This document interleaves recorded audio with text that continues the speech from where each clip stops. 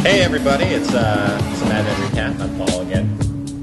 I'm John. And this show is for episode 11 here in season 3, and it's called The Color Blue.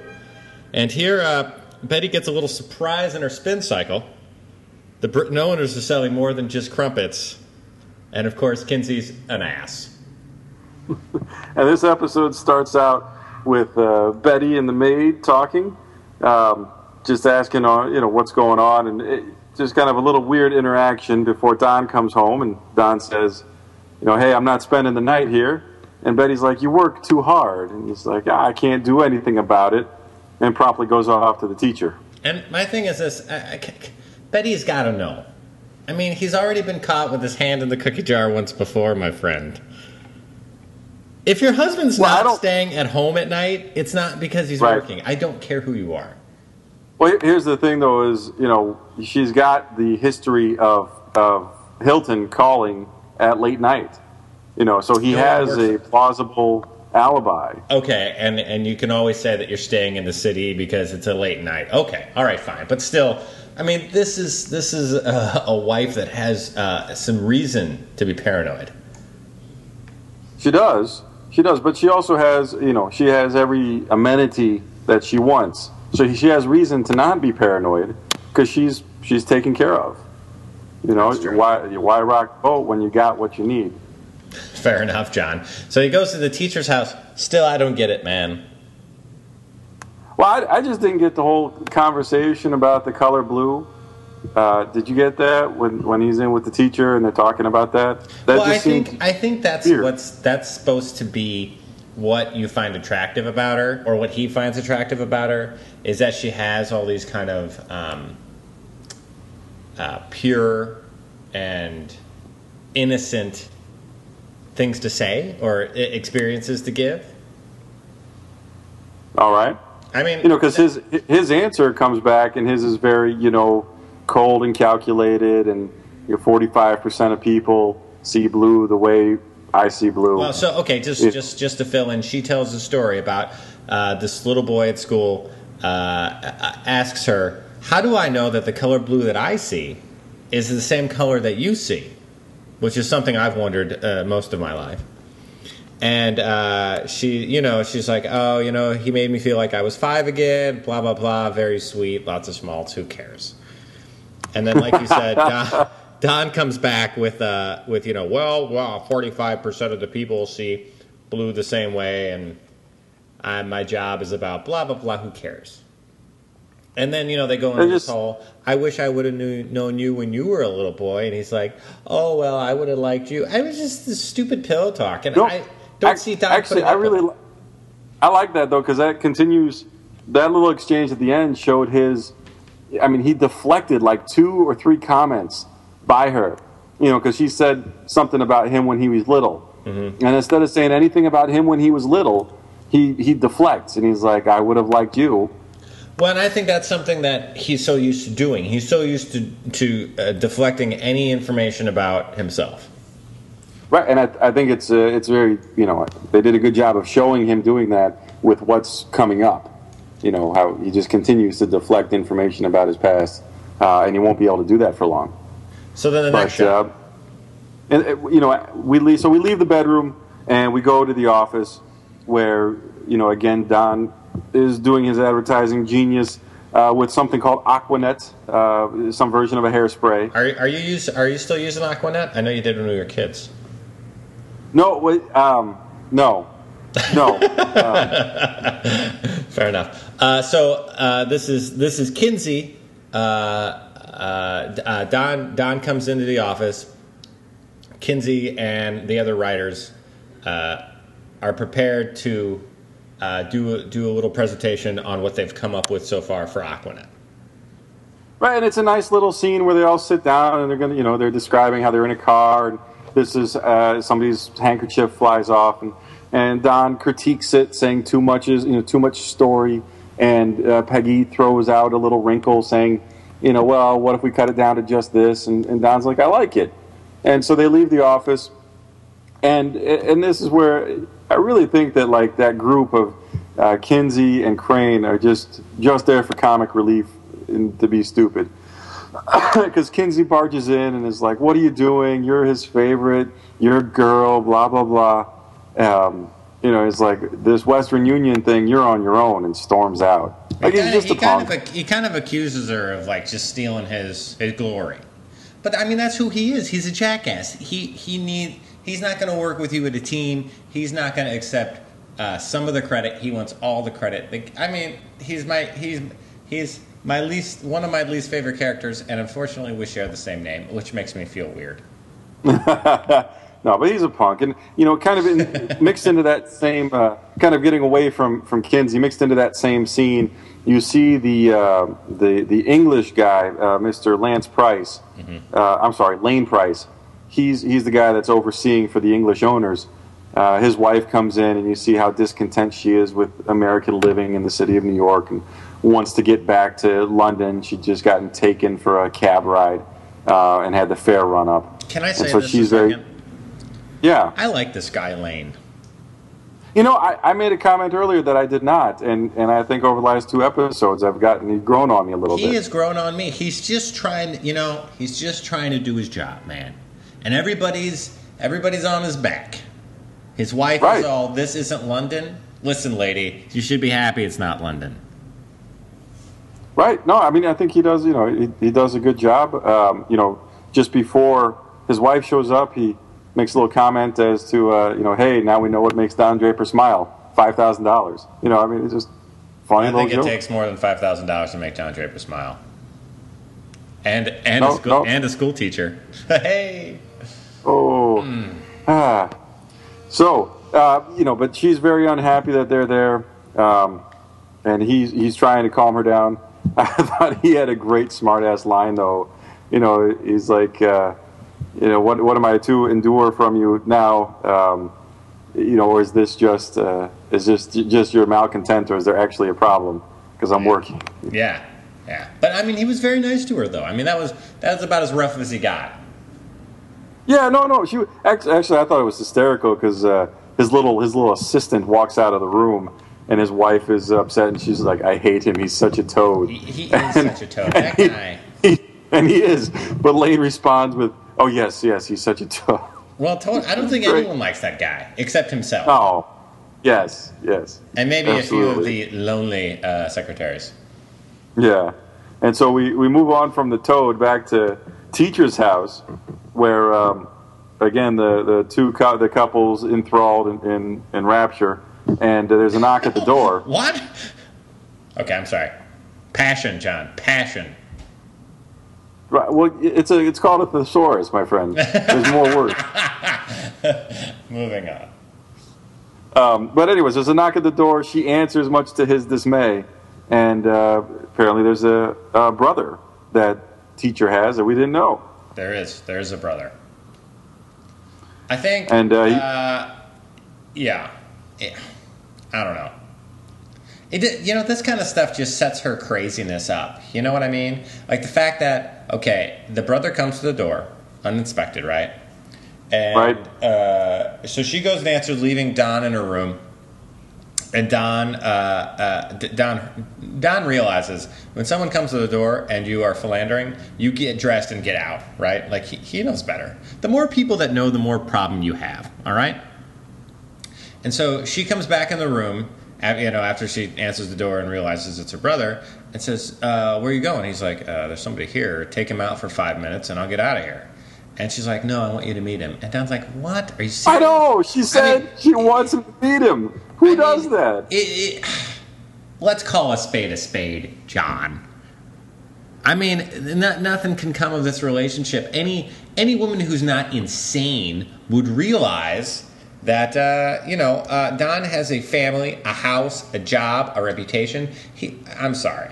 I don't care how pure and innocent and stupid you are.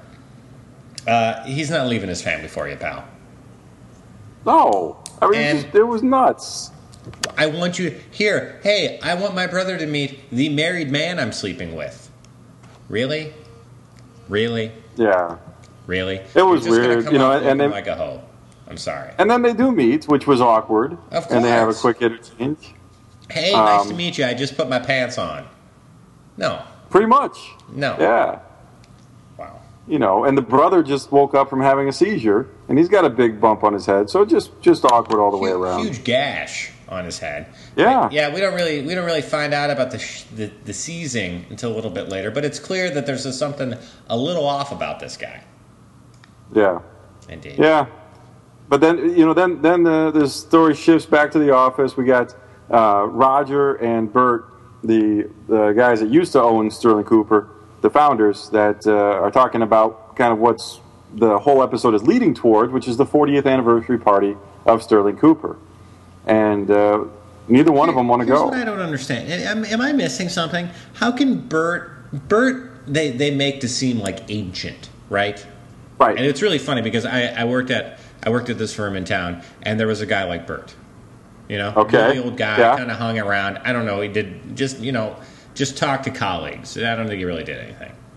But then you got Roger. He doesn't seem as old. So I don't am I missing something? You are. Okay. The Sterling Cooper was founded by Cooper and Roger Sterling Sr. Okay. This is Junior that's in the show. That's what I was thinking, but at the same time, they kind of make it seem, because the way they're talking in this conversation, they're talking about old colleagues they used to work with and whatnot, and they're talking like they know, and maybe Roger would know them through his father and whatnot. Exactly. But I think that actually comes out in a funny little story where Roger says, that one guy in the picture, he's still alive, but I wish he was dead because he let me eat a roll full of laxatives and I thought they were candy. Oh, so I think that I gotcha. Like when he was a kid. He was around as a child, that group of people. Okay. I'm sorry. I'm apparently ridiculously slow. Thank you, John. No. That was just really subtle. I thought it was a funny story. And it makes sense. Now that you say it in that context, I get it. Yeah. All right. So, but they're both just bemoaning it. Nobody wants to go to this little party. Neither one of them. And then it moves on to back to the home, back to the Draper residence, where there's a little incident with the telephone. There's a hang-up. Otherwise, an innocuous event, but that seems to come back and play out more in the show. This turns out to be a huge part of this episode. This hang-up phone call, which is I feel like they're each a bit preoccupied with this, but I guess it's just I don't know. Yeah, no, they're appropriately paranoid. Although Betty hasn't done a lot with her creepy guy. Obviously Don has a lot to be paranoid, especially with the way teacher talks to him. Yeah, I think that's what I was going to say. I think you could see him being a bit more paranoid in this case because she's insane. And I don't know. They don't show him promising her anything or telling her things that should make her seem to believe that he's going to leave his family. But I don't know. Crazy. Indeed. Crazy. And then, it moves right from that back to the office, late night. We got crazy Kinsey and Peggy working in the evening trying to come up with an idea for Western Union advertising. Mm-hmm. Peggy does her thing and leaves. Kinsey's getting drunk as a skunk. Comes up with a great idea. I don't know if there's children listening, but if there are, you shouldn't be. But there's a part in that scene where Kinsey is in his office and he shuts the door. I don't know if he puts something. It looks like he's going to smoke weed again, which would make sense, right? Because that helps him be more creative. Right. And he's done it before on the show. The rest of us, John, it's just a gateway drug, okay? Right. That's what the government says. And but last time I checked, and I don't know, as I don't do this often, but I don't undo my pants to smoke weed. Well, maybe that's where he keeps the weed. In his pants, in his crotch. Yeah, that's true. Bacteria free. Oh man. All right. But anyway, he comes up with this great idea, shares it with the janitor, and doesn't write it down. And Well, he doesn't actually share it with the janitor. That's the thing. He wishes he had. Right.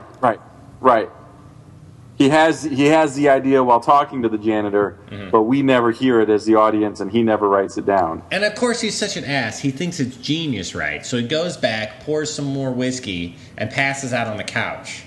It probably wasn't genius at all. It was probably probably somewhere to the effects of something that Don would have laughed off. Exactly. But I think the crux of the episode comes in the next scene. It's again late night. It's in the Draper residence. Don Draper is downstairs putting more money into his secret drawer in the den. The secret drawer. I don't know if you noticed, but in the episode, he pulls the key for the drawer out of his briefcase, and as soon as the baby cries, you know that this is the episode where Betty finds out. As soon as the baby cries, so? Why what do you say happened? that? Here's why. Because as soon as the baby cries, that throws him off of his little routine. And when he takes his key, he puts it into his robe instead of the briefcase. And as soon as that happened, I was like, "Oh, she's getting in the drawer this episode." Really? Because I guess so. Yeah, really. Because as soon as he did not put the key in his briefcase, John, I was like, "This is it." You're so perceptive. And then we'll skip just kind of. Because as soon throwing as I ahead heard a the couple baby of- cry, I was like, man, I wish that kid would shut up. Right, because that's what he was thinking, and that's why he didn't do his routine. Fair enough, John. And then it's going to bounce around where in another scene, Betty then grabs the robe and puts it in a clothes basket, and then another scene she puts it in the washing machine. And I don't know if you noticed, but in those two scenes, you can hear the clink of the key. You can hear the key rattling around. And then she doesn't actually hear the key until, as most of us do, in the dryer, where it's rattling around in the space that's in the dryer. Which I think is that's a very clever way to let that all come about. Right. And we're kind of getting a little bit ahead of ourselves here. We'll get back to the drawer in a minute. But after Don hears the baby cry, puts the key in the robe, we then go to the next morning where the teacher corners him on the train in a real creepy moment. He kind of slides her a piece of the paper, kind of talking to her on the sly. Yeah. I gotta say, so for me, this was the moment where you're like, okay, the teacher's insane, and what's going to happen in the next few episodes is that she's just going to go ESPN intern crazy. Yes. Drive up to the house, run over some shit, leave a note, that kind of stuff. I couldn't agree more. I really thought that was going to happen. Right there. Because actually it was on the train where Don's like, "Did you call my house? Were you the one that did the hang up?" Paranoid. Because he's starting to get a little paranoid. Oh, sure. She's crazy. But anyway, she said she's going to have the brother out of the house, and he says he's going to come over, so it seems like things are okay there. And I got to say that they go from the train back to the office, and this was my funniest moment of the episode for me. Lane, the British guy, is practicing his speech for that night's party, and he finishes, and he asks his little toady friend, he's like, "How was it?" And John says, "Very rousing, sir." And Lane says, "Rousing like Churchill or Hitler?" I just thought that was fantastic. And then the phone rings and he doesn't answer. Right. And when the phone rings, it's the folks from across the pond. Yeah, the bigwigs, Harold and St. John. What's that guy's name? St. John. What a name. Yeah. St. John. Yeah. I'm naming my next pet St. John. All right. I don't know. That's perfect. They reveal to Lane that, in fact, everyone, including Bert, needs to be at the 40th anniversary party because they're thinking about selling Sterling Cooper. And it's more than thinking about it. They want to sell Sterling Cooper. They have an interested party, and they want to drive up the price. They want bidders for the company. Indeed, they do. And I think this is where you really kind of feel for Lane. You like Lane as a guy because he's like, look, I did a good job. They're doing a great job. Yeah. Why are you selling them? And and as a true business person, that's like, that's why we're selling them. Profits are up, cost is down. Yeah. Time to cash in. Yeah, and you can't blame them. No, not at all.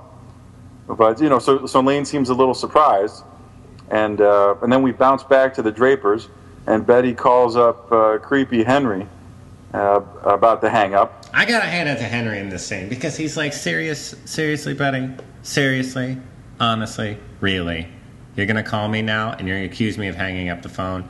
Listen, if you're gonna call me, call me. If you're not, don't.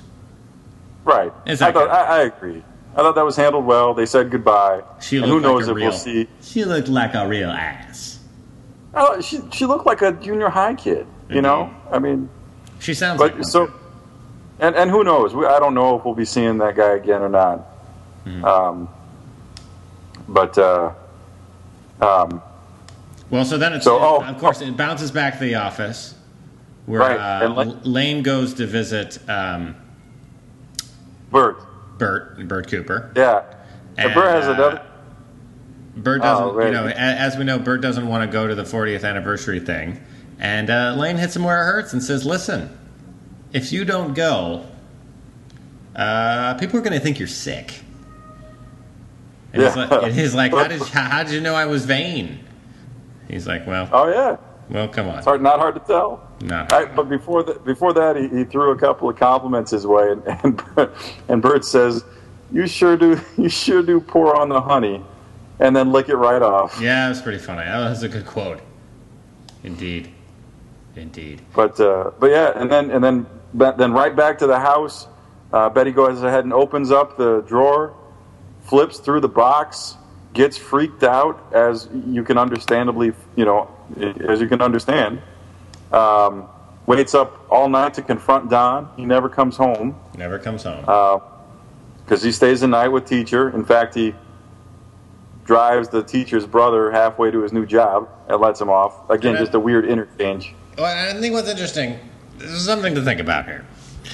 Because, so the deal is the teacher's found her brother a job in Massachusetts, Bedford. And so she was going to drive him up there, and Don says, "Listen, it's late. I don't want you to have to drive all the way back." She's like, that's really nice of you, thank you. So he gets in the car with the kid. On the way up, the kid's like, "Hey, don't you need some gas?" And Don's like, "No, we can make it." And he's like, "Listen, fine. I just let me out of the car." And Don's like, "What are you talking about?" And he's like, I'm not going to go push a broom and clean toilets the rest of my life and blah, blah, blah. And so finally Don relents, and he's going to let him out of the car because, the kid's going to run away one way or another, so he might as well just let him out now. And so Don says, "Listen, before you leave, I promised myself if I had to do this again, I'd do it right." He's like, "If you need anything, here's my card." And he gave him a wad of cash. And I think what this was for, it was to remind us of the pain Don has from, I believe, season 1 or 2, it could be season 2, I'm not sure, of his own brother coming to him for help. And not even so much for help, but just so much to be part of Don's life. And Don turning him away and regretting it immensely. Oh, yeah. And I think that's what this is. Don's remembering this, although he doesn't mention it. And you can definitely really see that interaction happening in his head, though. Absolutely. Indeed. Absolutely. And, I don't know that we're going to see that character again. Mm-mm. I don't think so. I think that's exactly what it was for. Yeah. To kind of refresh your memory of that, and also in the character to have Don, that come back to Don in a meaningful way. Right. And so you see Don go into work the next morning, and first thing he calls Betty to remind her about the party, say he needs you to look good. And I just thought that was so funny when she's like, "I don't know if I'm going to make it," and he says, "What's wrong?" And she does the whole, "What's wrong?" And then reverts to the, "I don't feel good." So, yeah, I just thought that was hysterical. Well, what's she going to say? Hey, she doesn't want to do it over the phone, though, Right. But I just thought, the way it was handled was pretty funny. So So then, she gets dressed, he gets dressed, and I really liked the ending of the episode where before they get to the party, you got 3 different limos of 3 different groups of unhappy people, that are all going to what's supposed to be a really big party. And, you got Roger with his, apparently elderly senile mother, and wife. You got and new young wife, and you got Don and Betty, who Betty's steaming, and then you got Lane and his wife, and Lane's feeling bad, and his wife's thrilled at the possible prospect of going back to England. Sure. And I also wonder if Lane is worried because remember when they were going to redo the structure before that guy got his foot cut off. They were going to send him to India. India. No way. I don't want to go there now. I mean, no offense to anyone who's listening, but no thank you. Right. I don't know if he's, because I'm sure he did not tell her that. So, I wonder if he's thinking about that.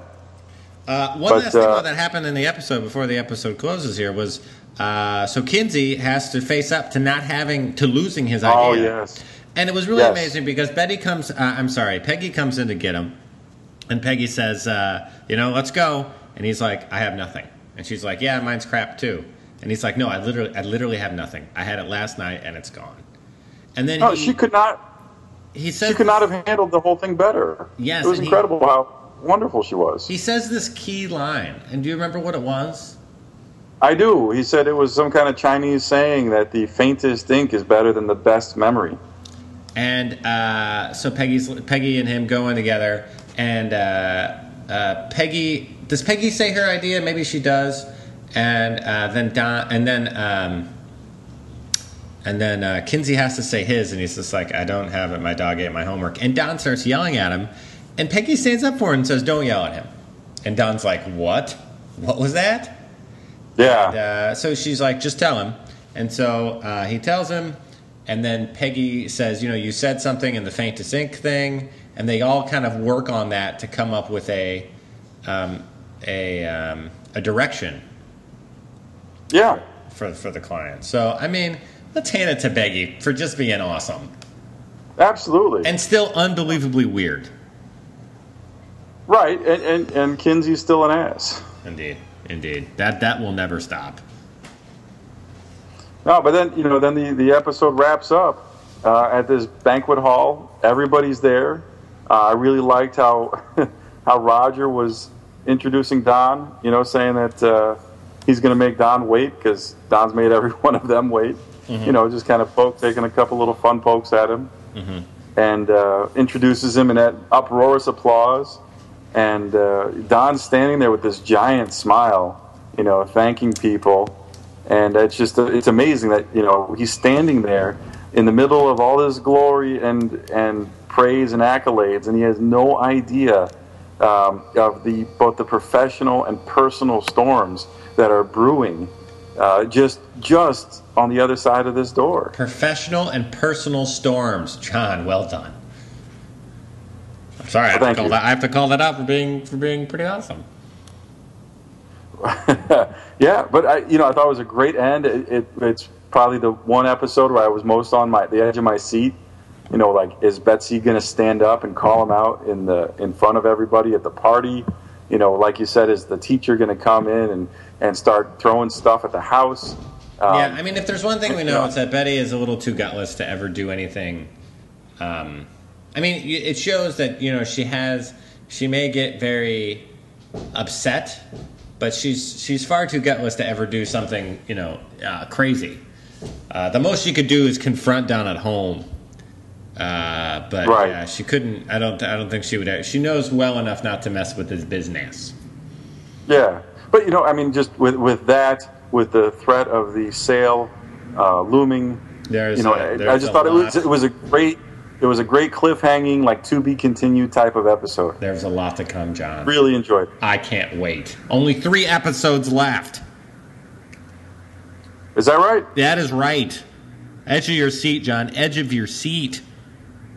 It's so far it's shaping up to be, because I got to say I was a little wary after episode 1 of the season, and so far I've been just very pleased with how it's gone. I thought episode 1 was pretty good. I got to be honest with you. We can disagree there. We can, John. We'll agree to disagree, in fact. Well, listen, we got to wrap it up. It's almost been 30 minutes. We try to keep this to 20, folks. But listen, there's, like I said, 3 more episodes to come. John and I will be doing all 3 of them. So if you're on the edge of your seat like we are, join us back here for the next episode. That was a great show. It was indeed, John, and I look forward to talking to you about the next one. As do I. All right, man. Take care. Have a good week, pal. All right. Yeah, bye.